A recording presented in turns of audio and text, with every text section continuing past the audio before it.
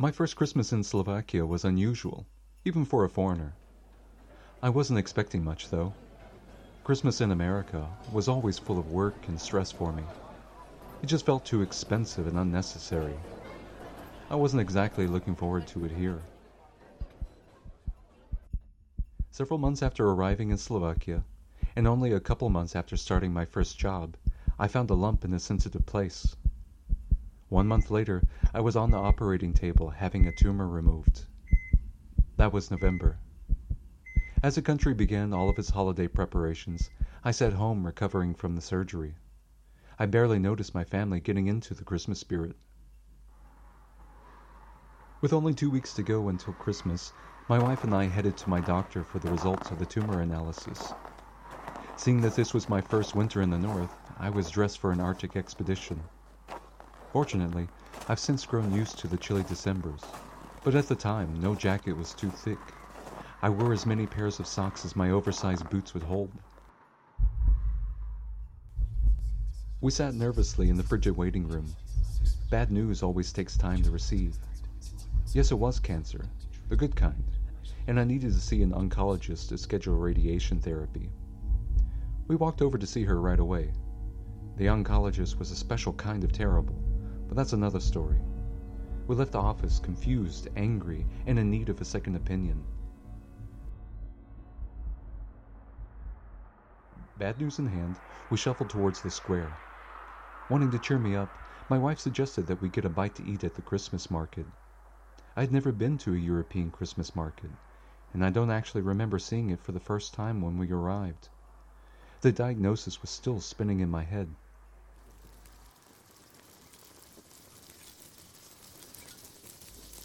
My wife recommended that we try the goose liver with sautéed onions and loksha. It smelled good, and I didn't really want to make a decision, so I said sure. Immediately, a steaming plate appeared before me.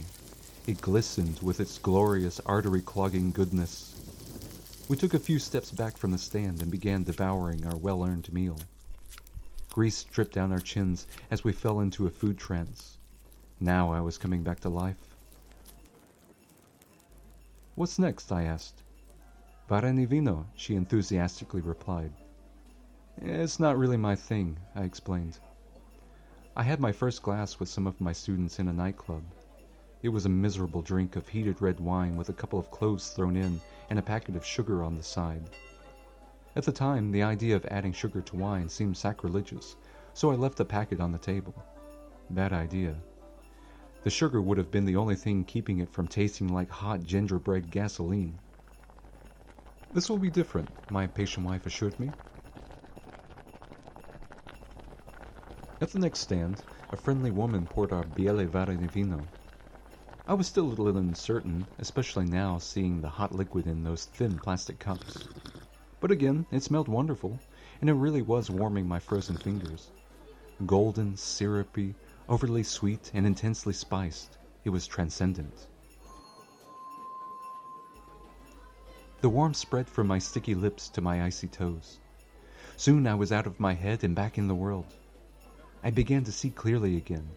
First my wife's lovely eyes, and then the heartwarming scene in front of us. Lights flickered, plastic cups crunched, and kettles steamed as the majestic Christmas tree stood watch over the festivities. People laughed and sang. Up to that point I didn't know the usually serious Slovaks were capable of smiling and showing affection in public. Well, aside from the pubs. The more the wine flowed, the more I saw. The medieval castle stood high on the cliff, covered in snow, looking warmer than it ever had. Memories of past Christmases lingered in the air. I finally understood why my better half is such a lover of Christmas.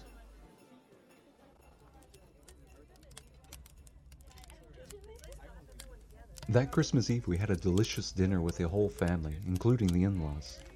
Afterwards, now that we lived in Slovakia, Ježiško brought gifts. Of course, the next morning we found more gifts from Santa Claus. I am an American after all.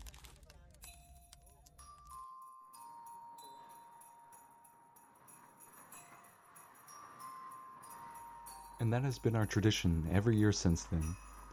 It's always been my saving grace to help me through the hard winters. I look forward to the time with friends and family, the delicious foods, and of course the many visits to the Christmas markets. When I tell Slovaks about my love of Christmas markets, often their eyes roll, and they begin telling me about how commercialized they've become and how much better they were in the past. To me, that is purely a product of age. Our children will remember the markets of today as being simple joy, and I'm experiencing them just as they are. Merry Christmas.